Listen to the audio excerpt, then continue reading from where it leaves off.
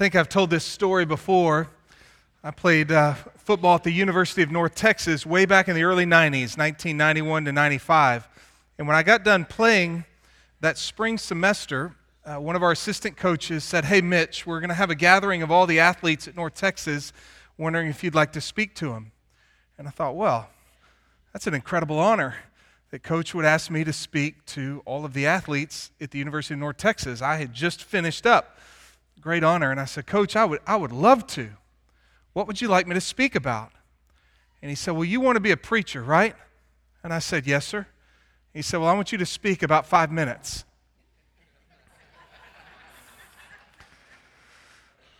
I said, "I got it, Coach." I kind of feel that way tonight, right? It's Christmas Eve. It's Christmas Eve. It's time to get home and begin, if you haven't already, the celebrations. To enjoy a good meal together with family, maybe some friends, and to wait for tomorrow. I love this time of year, and I intend not to go terribly long tonight. Y'all can pray for me for that. I want to share with you a verse of Scripture. If you can, Benji, go ahead and throw up that first slide. Maybe, there it is. This one's just to set our heart. The angel said to them, "Do not be afraid." This is to the shepherds.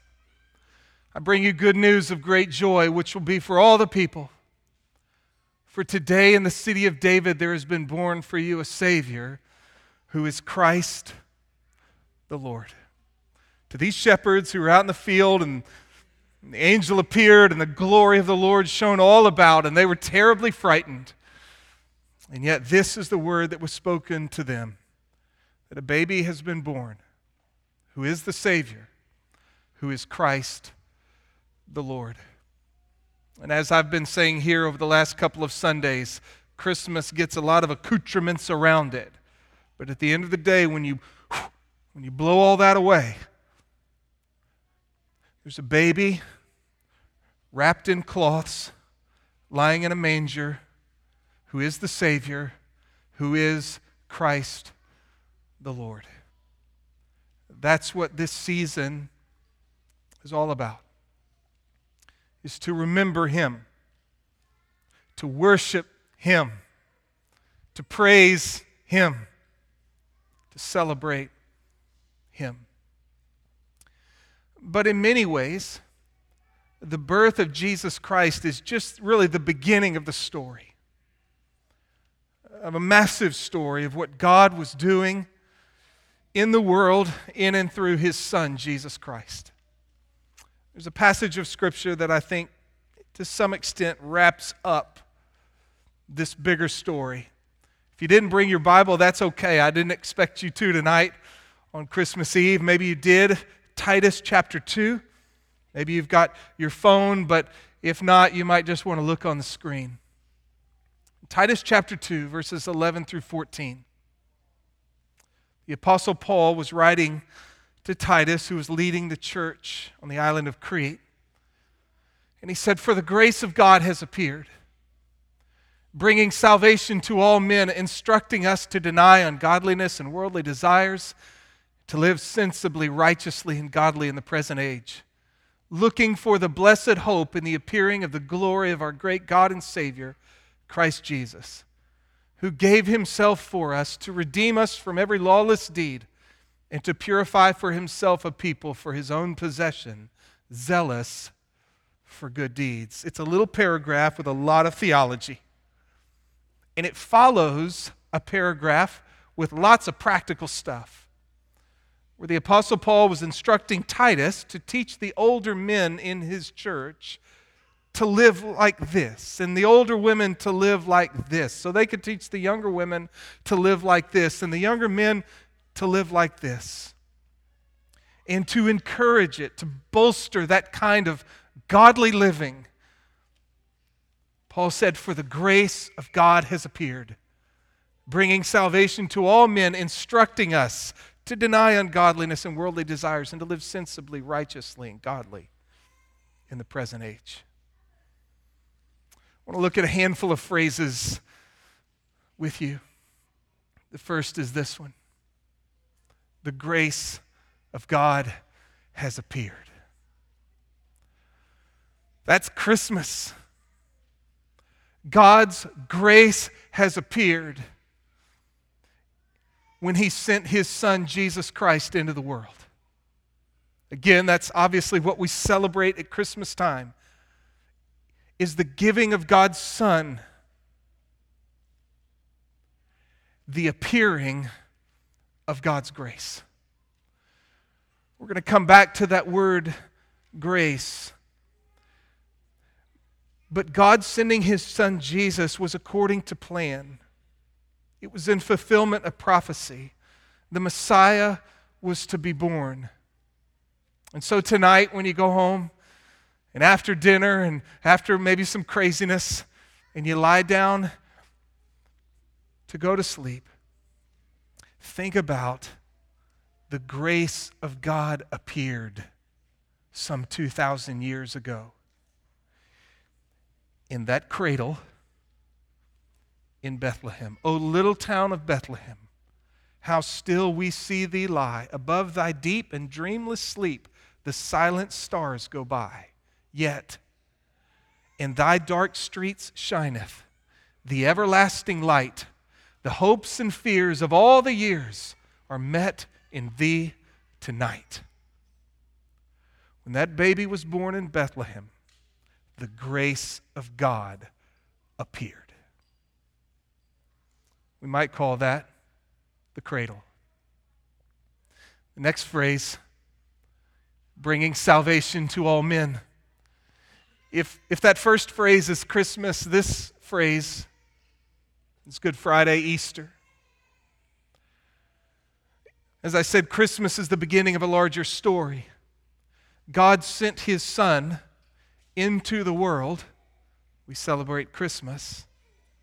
But He sent His Son into the world to accomplish a salvation for His people. That baby born in Bethlehem would grow up.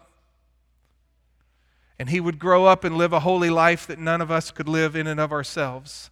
And he would go to a cross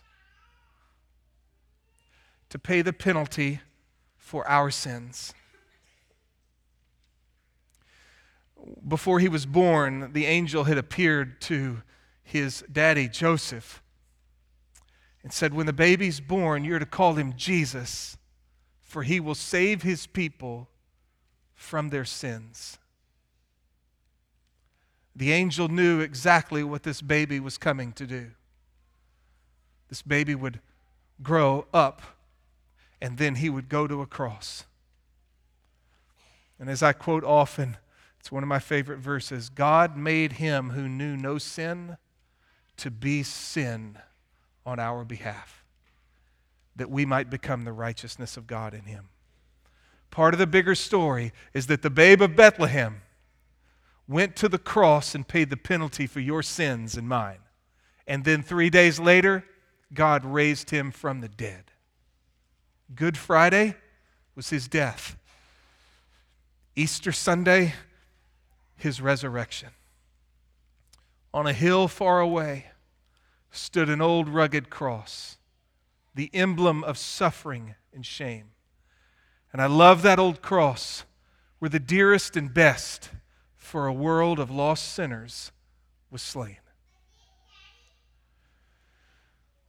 I trust most of you in here tonight are Christians, but maybe some of you aren't, and so glad that you're here.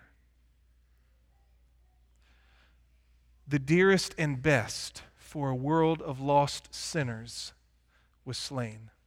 Friend, every single one of us are sinners. The Bible says that all have sinned and fall short of the glory of God. As the angel said to Joseph, he will save his people from their sins.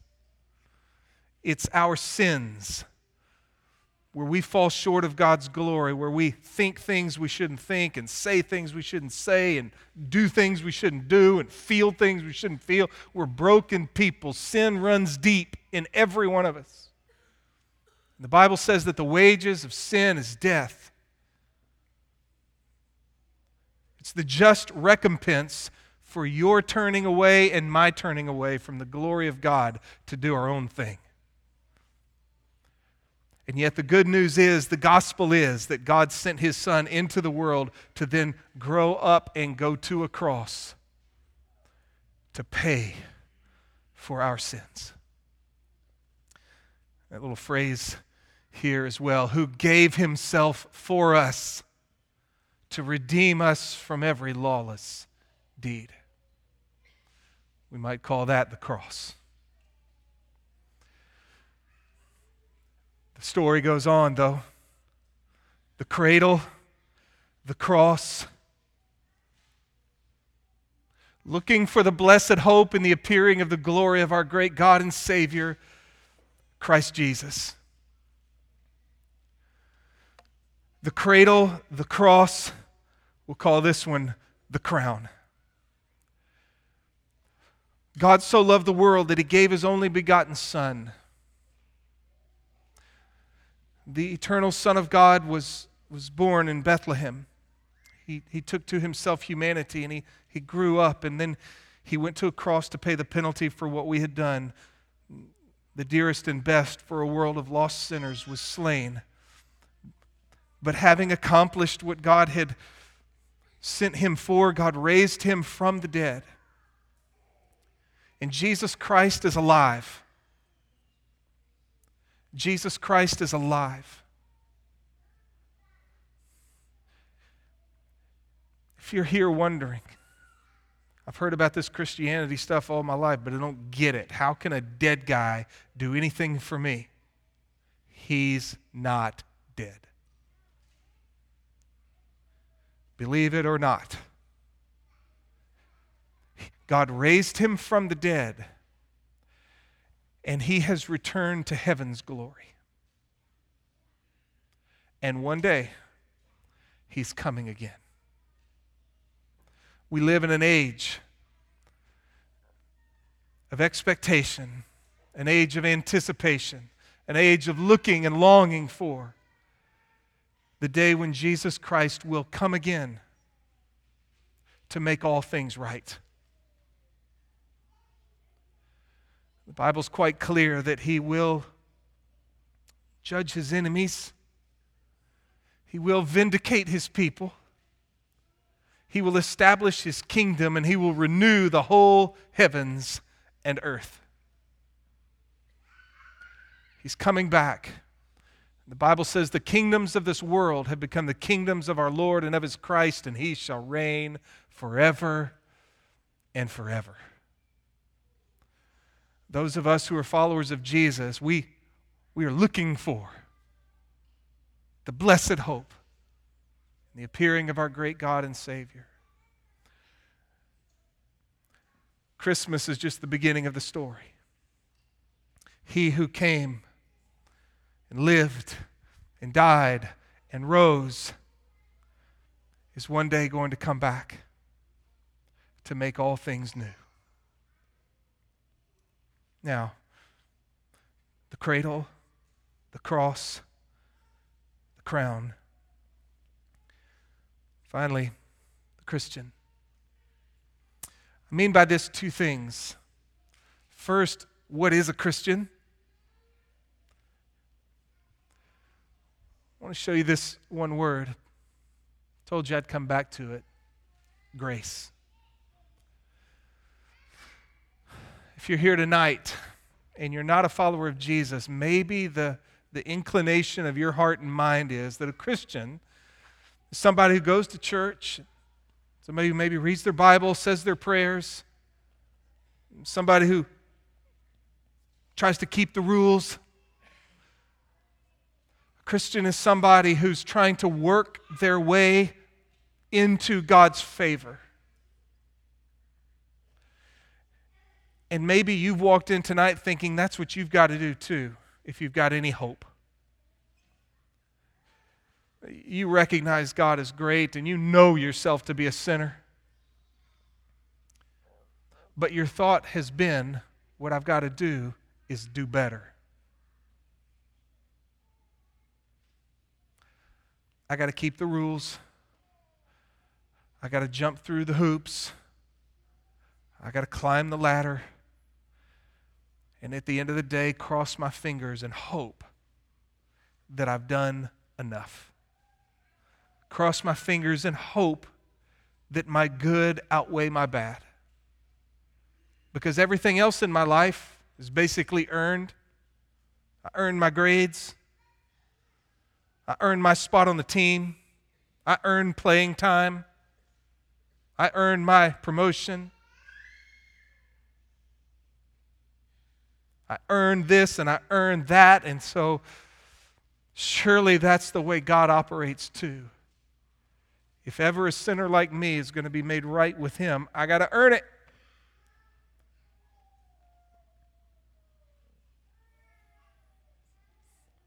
Wrong.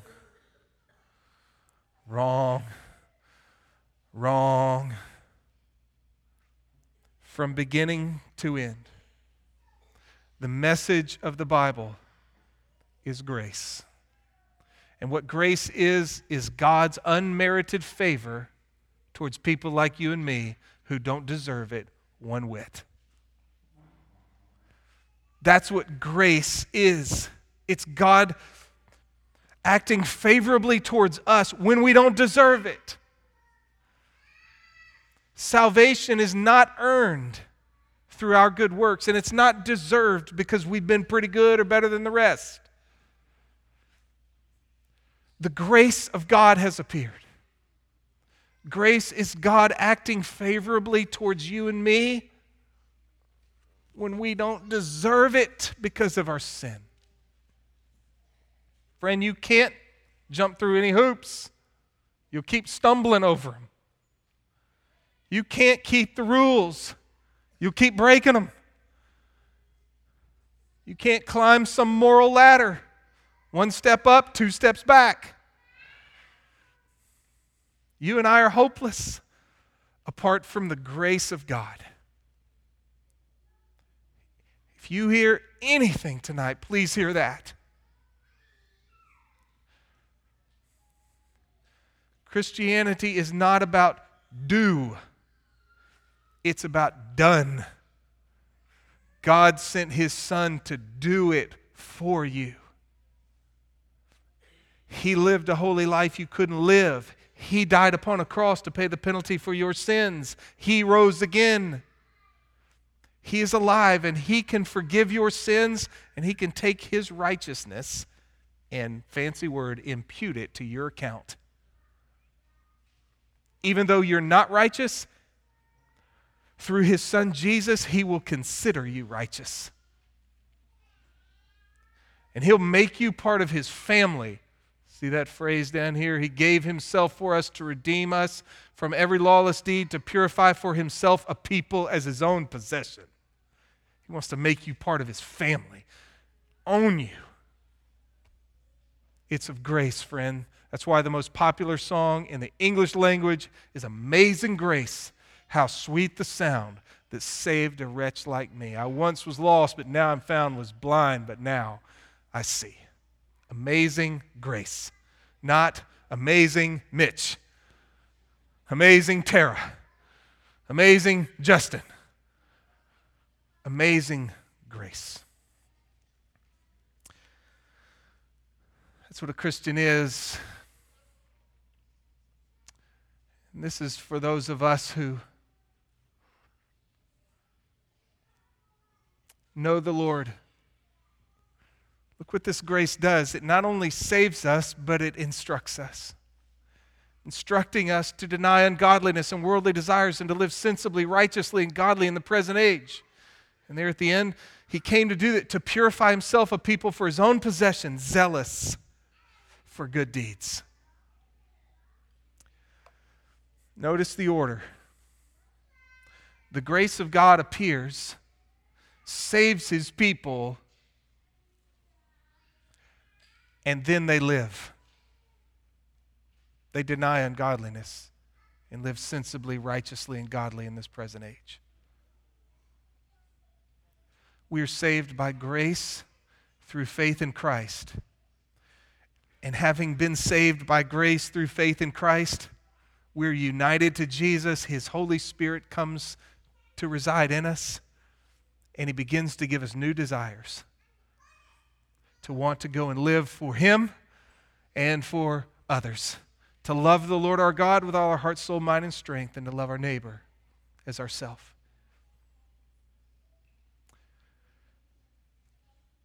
He takes us as we are, but praise God, He never leaves us as we are. So tonight, as you and I go home, as we ponder, as we celebrate, as we wonder, maybe as well we would pray and we would ask the Lord God that He would give us a renewed zeal. A renewed zeal. There it is, zealous, earnest, eager. A new eagerness, a new earnestness, a new zeal to live for His glory, for His purposes, to be a people of grace and love ourselves. Amen? Back to this word grace real quick. One of the most famous Christmas passages is in the Bible. It's kind of one of the most theological. It's from the Gospel of John, and John opens up his Gospel in these fabulous words. In the beginning was the Word, and the Word was with God, and the Word was God. He was in the beginning with God. So he's talking there about the second person of the Trinity, Father, Son, and Holy Spirit. He's talking about the Son, the Word of God. In the beginning was the Word, and the Word was with God, and the Word was God. He was in the beginning with God. And a handful of verses later, he says this, and the Word became flesh and dwelt among us. So that eternal Word of God became flesh. He became one of us. That's the baby in the manger. The Word became flesh and dwelt among us. Listen to this, I'm almost done. And we saw His glory. Glory as of the only begotten from the Father, full of grace and truth. John the Baptist testified about Him and cried out saying, this is He of whom I said, he who comes after me has a higher rank than I, for He existed before me. And then the Apostle John says, for of His fullness we have all received, and grace upon grace. What does that mean? I don't know. Sounds good, though. Grace upon grace. I need grace. You need grace. And in Jesus Christ, the Apostle John says, of His fullness we have all received, and grace and grace and grace. And he goes on. For the law was given through Moses. Grace and truth were realized through Jesus Christ. Hey, John, tell me about profound Christmas. Oh, man. The Word became flesh and dwelt among us. Wow. When you think about that, John, what's the one word that just pops into your mind and you got to use it over and over and over and over again? Grace. Grace upon grace. Grace. Amazing grace, huh? The grace of God has appeared. Let's pray. Ask the worship team to come up, and then we're going to sing one last song together and celebrate the light of the world.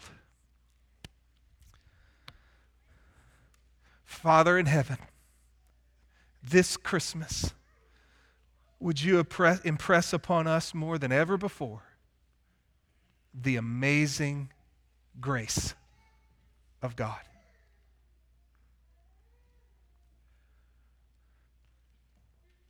We didn't deserve it.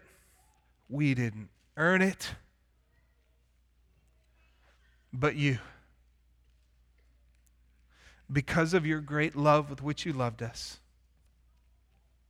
even when we were dead in our trespasses and in our sins, made us alive together with Christ. For by grace we have been saved. This is amazing. Impress it upon us, Lord, that our lives would never be the same. Our lives would never be the same.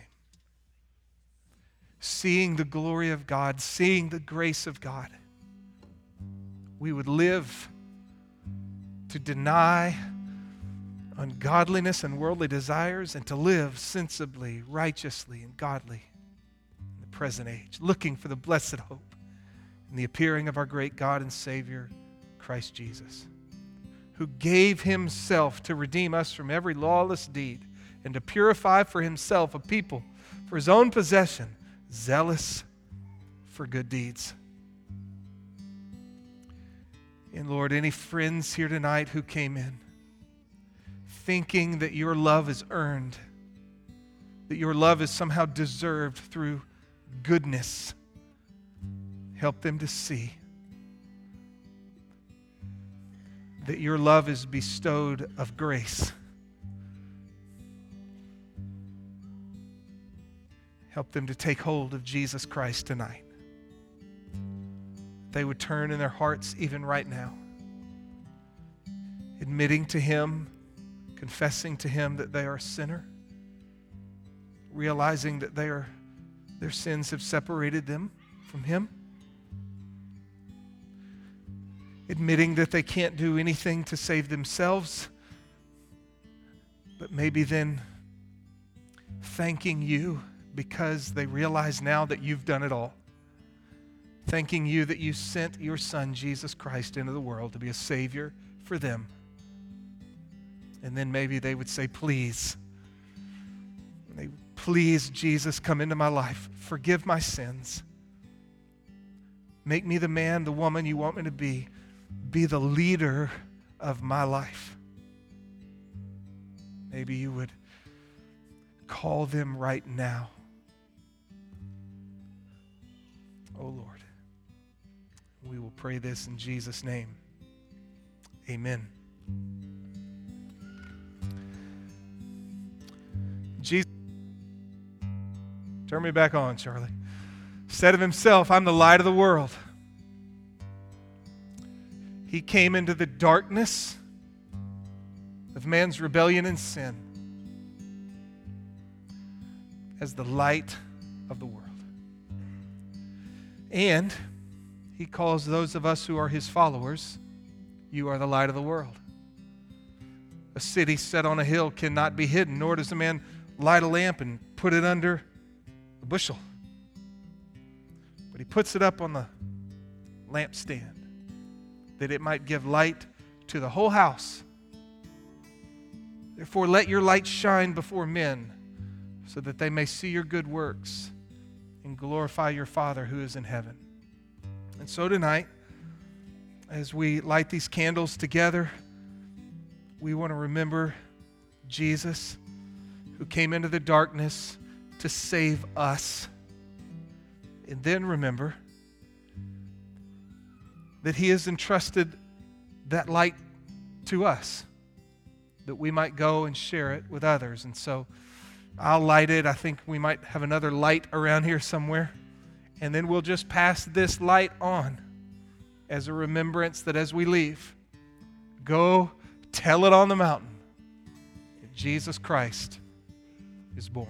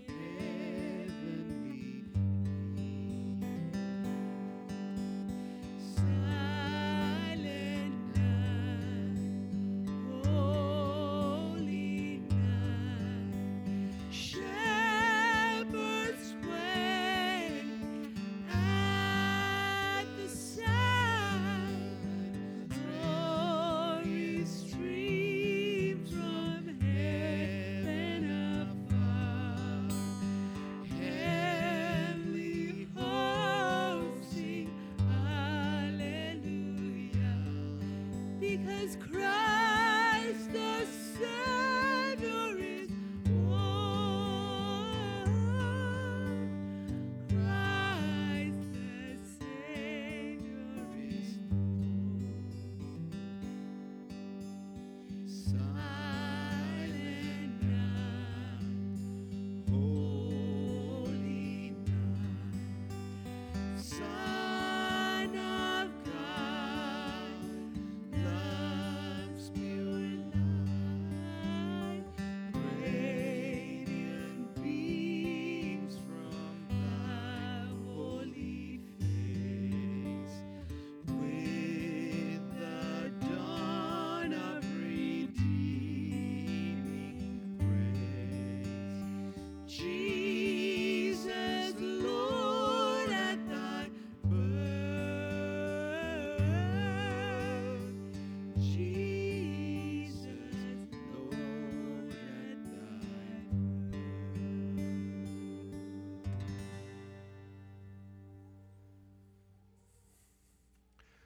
Jesus said, I am the light of the world. And then he said to you,